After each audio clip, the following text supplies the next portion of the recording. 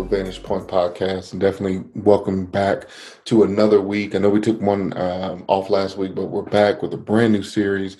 And before we jump into that, I wanted to just remind you to go back and check out our 9-week series called Persons of Interest.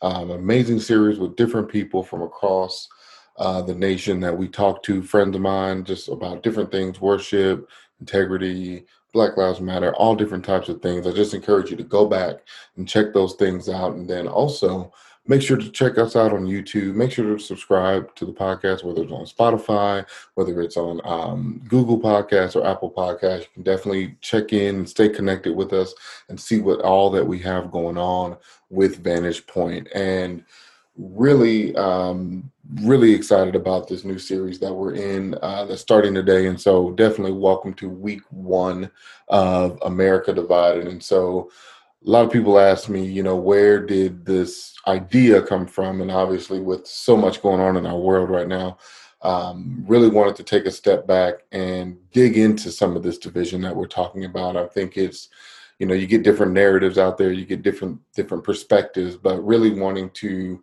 focus on a godly perspective when it comes to being divided. And so we're going to tackle this in a few different ways in this series. It'll be about 4 weeks, but we want to make sure that you get as much information as you can. And so this first week, we're going to jump into the sin of division. We're going to talk about division. We're going to talk about what it is. We're going to break it down. And then hopefully by the end of this series, we can drive some unity and do some things. And one thing I want to call out at the end of the month, I'm going to actually host a Zoom worship night. I haven't gotten all the details yet, but the links will be on our social media. I'll also talk about it as we get up to it.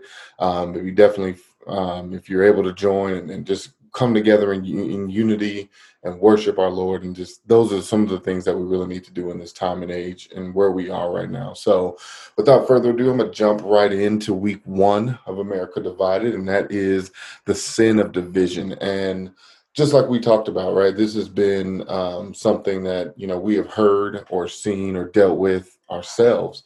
And one of the biggest things is what is division? What does that mean? And so looking at different definitions, we can talk about it being viewed as a process of dividing. We can talk about it as being a state of divided. Another way to look at it is the condition or instance of being divided in opinion or interest. The one definition though that really stood out to me and really outlines the word for this message is this: it's a disagreement between 2 or more groups, typically producing hostility or tension.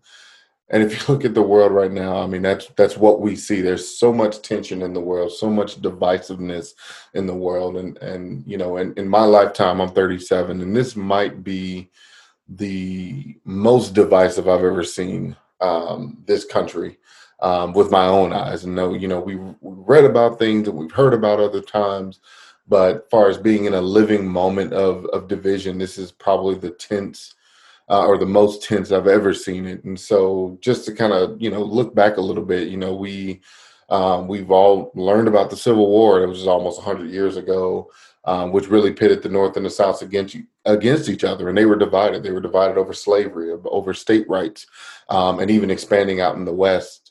And that actually noted was one of our deadliest wars in American soil. Over 600,000 soldiers were killed. And you think about that's over division, right? Over people that have different mindsets, differences of opinion, and it led to ultimately war and bloodshed. Even 100 years past that, you have the civil rights movement, really where Black America is fighting yet again, this time for equality. And while that Civil War didn't end slavery, while it did end slavery, it didn't end discrimination. So yet another moment of division, yet another moment of this country being divided over what it believes and what it should do and how it should do it. And then fast forward to today, 2020, right? This is supposed to be the year of vision, supposed to be the year of clarity, as people call it. And let's be honest, I would say this is probably the clearest we've seen each other in a long time, right? And like I mentioned earlier, this is the most divided I've ever seen us, whether it's political, Trump, Biden, whoever else you feel should be president or shouldn't be president. We talk about race, we talk about Black Lives Matter, all lives matter, blue lives matter. even sexual orientation with LGBTQ and what that means and what that stands for. It's just so much division, and even something as simple as wearing a mask. I've seen videos. We've all seen the Costco customer or somewhere, someone being told they have to wear a mask and feel that it somehow infringes on their freedom as an American, and it leads to other things. And so, really, what this time and what this year is showing us is that division really has no limit or no depth. It can happen on any scale, any depth, and so we really have to understand that, right? And really, a lot of the time, a lot in the Bible talks about division. We see division in so many different levels, at so many different peaks and valleys in the Bible. And I found these quotes on being united, right? And it really, to me, speaks to this time right now. This first one is Franklin Roosevelt. So it says, "The point in history at which we stand is full of promise and danger. The world we either the world will either move forward toward unity and shared prosperity, or it will move apart." Another one says, "The reason the world lacks unity and lies broken in heaps is because man is disunited with himself." And so when we think about division, right now we've defined it. Let's talk about what causes it, right? And I think the first thing is probably the biggest thing that causes division, and that's fear. Think about division for a second. Why do people distance themselves from other people who are different? Why do, white people distance themselves from black people? Why do black people distance themselves from white people? Why do people shy away or don't hang around or see LGBTQ? Think back to earlier examples I just mentioned: the Civil War, the Civil Rights Movement, LGBTQ movement. Even hearing these words from some people, it ignites some level of fear in them. But if we just sum it up quite simply, it's people seeing other people different, or even better said, something that goes against what they believe, and it scares them. If you think about those types of things, you think about your own life. What things have you, kind of pushed away from, and not necessarily something that's bad for you. So it's not talking necessarily about that, but what about just who you hang out with? Who do have you ever had a moment where you didn't, you saw a certain person or a certain kind of person, and you just had this fear about what they did or believed, and it just, pushes you away from them, right? And you have to separate from it. You have to do it, and then automatically our trigger is to be against it. And I love the way that if you really look at the ministry of Jesus, there was so much fear that he caused when it came to the things he did. For instance, picking his disciples. Jesus didn't pick a bunch of Pharisees and priests to be his disciples. He picked tax collectors and fishermen and thieves and even an anarchist in Peter who definitely went against what people think he should do. So there's a fear in there, right? You even talk about who Jesus healed. He healed women, he healed lepers, he healed people from demons and beggars, and pretty much anyone else who was discriminated against. Jesus went right into the heart of where they were. I even read this in preparing, and it said that while people at one point were fearful of the demons in other people, they ended up becoming fearful of the one who cast out demons, right? It's just so crazy that the way that we take fear and lets it and allow it to cause divide in us, is really crazy in this world. And even Jesus and who he died for.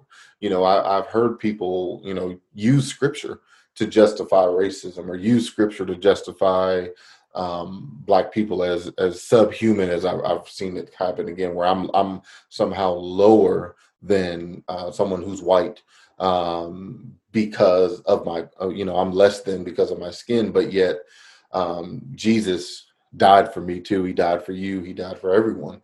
And it's just funny how, people can take something that was meant to unify and still try to use it to divide. And so fear is definitely something that causes division. Another thing is judgment, people judging others, right? And I think we're all guilty of that at some point, whether it's judging someone based on their actions, their words, or their thoughts. And we use that judgment to condemn people. We use it to justify division. Judging is something that comes up in the Bible quite a bit. Even Paul talks about it in Romans 14. And I'm going to read the Message version here to kind of get some context to this judgment that drives division. And so it says, welcome with open arms, fellow believers who don't see things the way you do. And don't jump all over them every time they do or say something you don't agree with. Even when it seems that they're strong on opinions but weak in the faith department. Remember that they have their own story to deal with. Treat them gently. For instance, a person who has been around for a while might be convinced that he can eat anything on the table, while another with a different background might assume he should only be a vegetarian and eat accordingly. But since both are guests at Christ's table, and this is just a key part of this verse, but since both are guests at Christ's table, wouldn't it be terribly rude if they failed to criticizing what the other ate or didn't eat? God, after all, invited them both to the table. Do you have any business crossing people off the guest list or interfering with God's welcome? If there are any corrections to be made or manners to be learned, God can handle that without your help. I'm going to say that again. It's not even a point, but I feel like I need to say it again. God can handle correction and judgment without our help. God doesn't need us to judge people. And I've heard this said so many times, and I was talking to a friend about it. When we get to heaven, we are going to be so surprised at who's there, because I feel like Christians have some preconceived notion that this person will be in the heaven and these people won't be in the heaven, won't get into heaven. And so when we get there, I feel like there will be just this shock and awe of who the people that are actually there and sitting at the feet of Jesus, sitting in that glory. And so it really goes even in the scripture, something as simple as people's opinions on when to eat, what to eat. It talks about not letting us fall into the trap of jumping down their throat because of what they believe, right? And a lot of the times we do that judgment because it leads to that judgment stems from people's opinions. And when you think about that first verse in Romans 14, it speaks to opinions. It says not to jump all over them when they say something we don't agree with, which are strong opinions. And really, when you break down opinions, what are they, right? There are estimations, beliefs, or views formed about someone or something, not necessarily based on facts. Opinions in this scripture actually comes from a Greek word, and I might mess it up, but it's dialogismos. And that's spelled dialogismos, which is defined as the thinking of a man deliberating with himself. Which is funny to me, because when you think about opinions, they're ultimately our thoughts and views based on our internal beliefs. They don't come from our, opposing force, right? And so for me, I can say, I think this particular thing or this particular person is bad without even thinking or asking them about what they believe. And so you can tell me something and I can say you're wrong.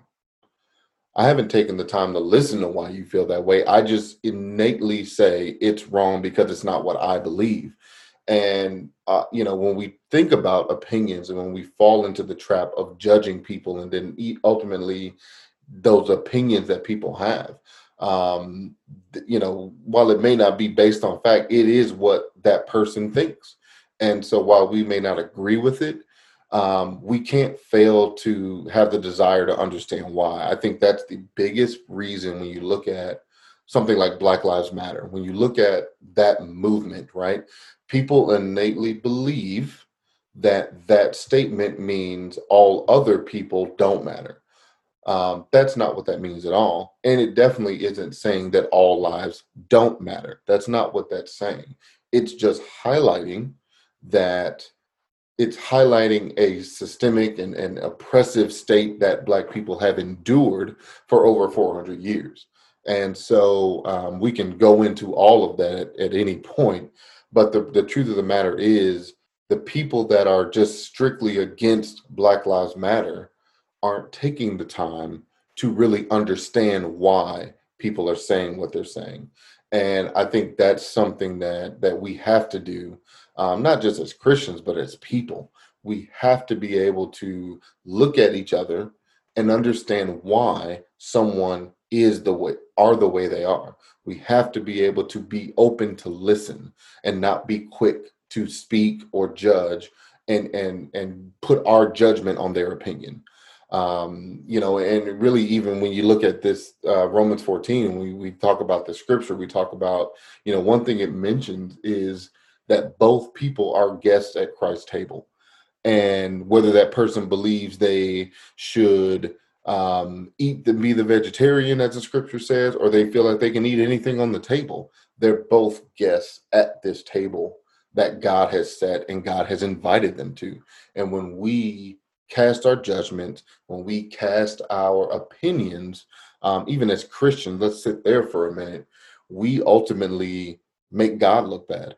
We make that invitation harder to accept based on what we think or feel. So when we have someone who is who considers themselves LGBTQ, and as Christians, we automatically say you're going to hell because this is what you think.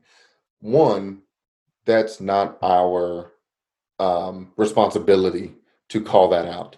What our responsibility is to love on them like Christ loved us, because the ultimate truth is God loves them. God loves people who are LGBTQ. God loves people that are racist. And I'm saying that as a black man, and I'm saying that as someone who has experienced racism in my life, and prejudice and bigotry and all of those things. But to understand that God still loves them is so key to really think about and really hold on to, because we all have to take a look at ourselves, so to speak. And we're going to get into that later in this series. So I don't want to get too ahead of myself. But really, when you think about this debate, I really started to think about the life of Paul. I started to think about how Paul, who was a Pharisee, who was a murderer, who was there was no bend in what he did. He was a murderer of Christians. He cast his opinions. He didn't ask why. He did not care what you thought. If you went against what he thought, you died. I mean, that's just the bottom line. We even see the first moment of being introduced to Paul. He's at the stoning of Stephen, and he's literally just standing there. He's not even saying anything. He's just standing watching this man who is preaching the gospel be stoned and killed. And it's so interesting to me that how Jesus takes one of the most divisive people in the Bible, and he ultimately becomes one of the greatest unifiers of the church. And it's just amazing to see that transformation. And that really just brings me up to these few points, right? Like, we can have differences and not have division. That is totally fine. I don't have to fundamentally agree with anybody. That doesn't mean I dislike them. That doesn't mean I hate them. That doesn't mean I can't be friends with them. I am a firm believer that as someone who follows Christ, like, my mission, my goal, my purpose is to show love to people. I don't care who you are. I don't care where you come from. I don't care what you look like. That's my job. That's my goal. And I feel like as Christians, that's what we do. And when we don't do that, that's what leads to division. So we can literally have a difference of opinion.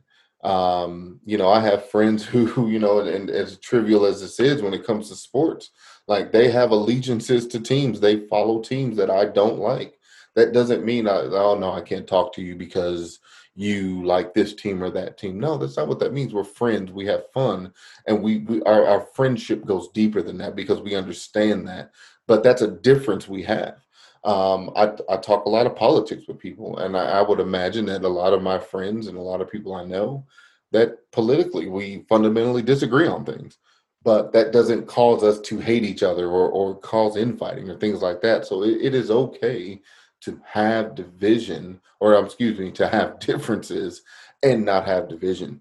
But the truth of the matter is, and in the world we live in, and even this has been true in history, you can go back and look, that the bottom line is that there are some people who have a desire for division. They do. They are legit. That's their mission in life. That's what they believe. Whether that's a racist person, whether that's someone who is always questioning and they're doing different things, there are going to be people you're going to encounter that just have a desire for division. That was true of Paul when he was before he became, or when he was Saul. That was true. When we talked about him killing Christians, I mean, that he had a desire for division. He did not see unity with people that followed Jesus. He didn't until his encounter with Jesus, and then ultimately he transformed. It's true of people who we see today in the world. We could look at people with the Civil War, civil rights, racism. There are people who we know, and I'm not calling out names, but I'll let you think of those names. But there are definitely people who that's what we see, right? They are drivers and catalysts for division. And we have to be aware of those. We have to be cognizant of those people. One of the biggest things that, what I like to really what kind of arrested me in my own thoughts and my own judgments of people is I want you to, I'm gonna put this out there for you to think about. And it's going to lead me to my third point, and ultimately we'll close out this episode and get ready for week 2 coming up soon. But I want you to think of the worst person you can think of. I'm talking the meanest, most divisive person you know. Just think about that person. It could be somebody you know. It could be somebody in history. Just if you really take a minute and think about a divisive person, somebody who is out to create division, someone who does not want to see unity. They're just every bit of the opposite of what you would think unity is. And I want you to hold that picture in your mind and then listen as I talk about point 3.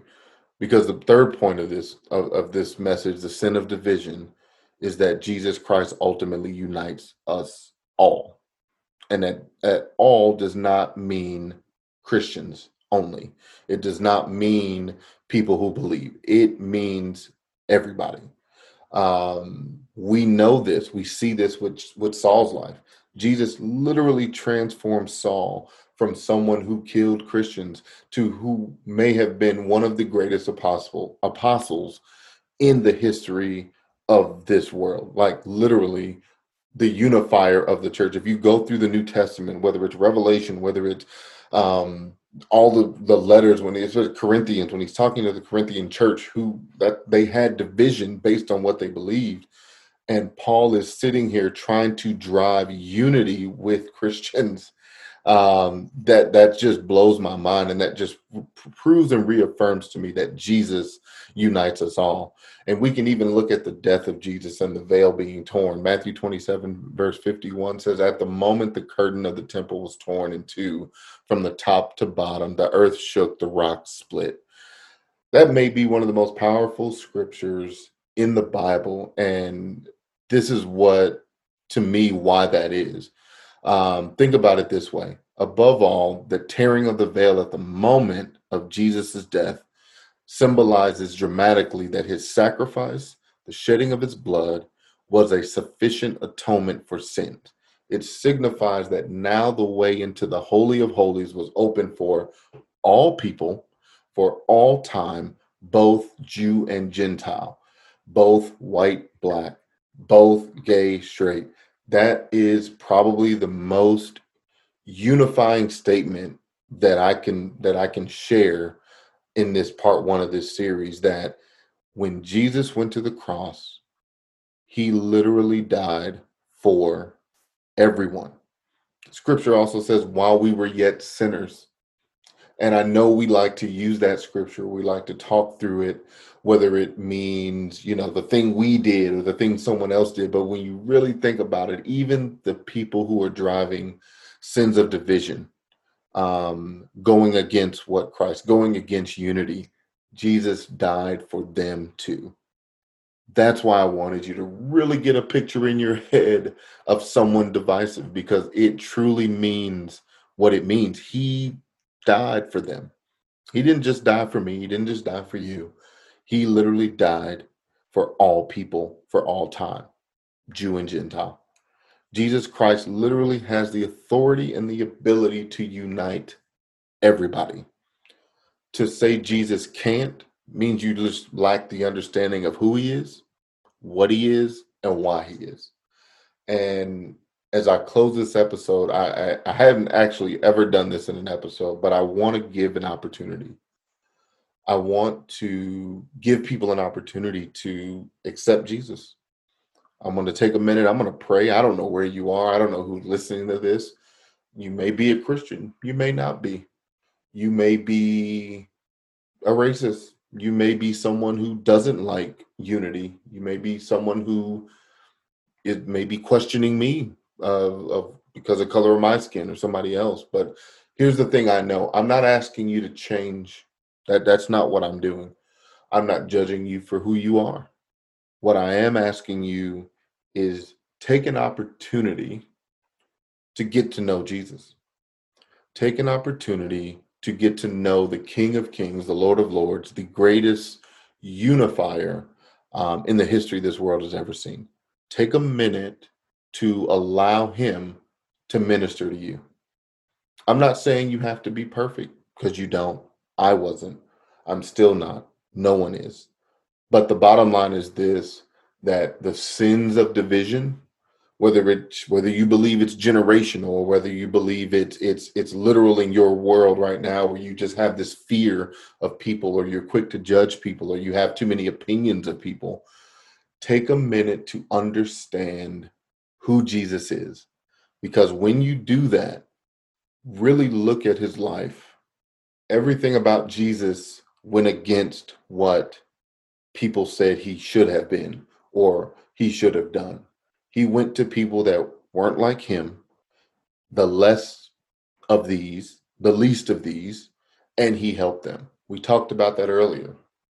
That's who he is. That's the ability he has to really drive unity in this world. And I really feel like, and it's gonna sound cliche, but I just feel like if more people turn to Jesus and less to a president, a friend, a message, a political party, a movement, and they really focused on Jesus because there's a lot more work to be done than just ending racism.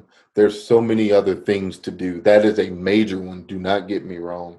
That is a major one. But there are a lot more things that we as people need to do to really drive unity in this world, not just this country, but this world. And I want to give you that opportunity. And so if you're listening to this podcast, if you have been contemplating or really just seeing where the world is right now, I'm just going to ask you to pray for me. We're going to pray for people just to see where they are and just allow God to minister to them. That's all I'm asking. I'm not asking you to change your life. I'm just asking you to listen and be open to listen. And so, Father God, we thank you for whoever's listening to this podcast. We give you all the honor and praise. And right now, we just ask that whatever seeds of division that we have in our hearts, whether it be through opinions, whether it be through fear, whether it be through judgment or any other method, that you speak to us and show us the life of Jesus. Show us how he drove unity, how he transformed someone like Paul into a great unifier and catalyst for him and the glory of God. And we just ask right now that as we move into this series and as we move and that you just continue to show and be a beacon to people. And if there's anyone on here that has not accepted you as their Lord and Savior, and that they believe, we just ask you to be with them because we know that walk. We're not perfect. They're not perfect. And we know that it takes a day at a time. It takes a step at a time. And we know that you have the ability and the authority to help them walk every step of the way. So we just ask that even in this moment, if anyone's giving their life to you, that you just help them get understanding about who you are. That's it. We just want to have understanding about who you are. It's in your son's name we pray. Amen. Amen. Well, I want to thank y'all so much for being with us on week 1 of this series. And we're going to jump into a little bit more depth next week. We're going to talk about the root of division. We're going to talk about where this division stems from. This week, we talked a lot about what it is, defining it, understanding it, where did it come from. But now we're going to take it a step further. We're going to get into the root of division and where some of these things lie. And we're going to be back here next week for another episode of Vantage Point. Thank y'all so much for being with us and rolling with us. We'll see you next week.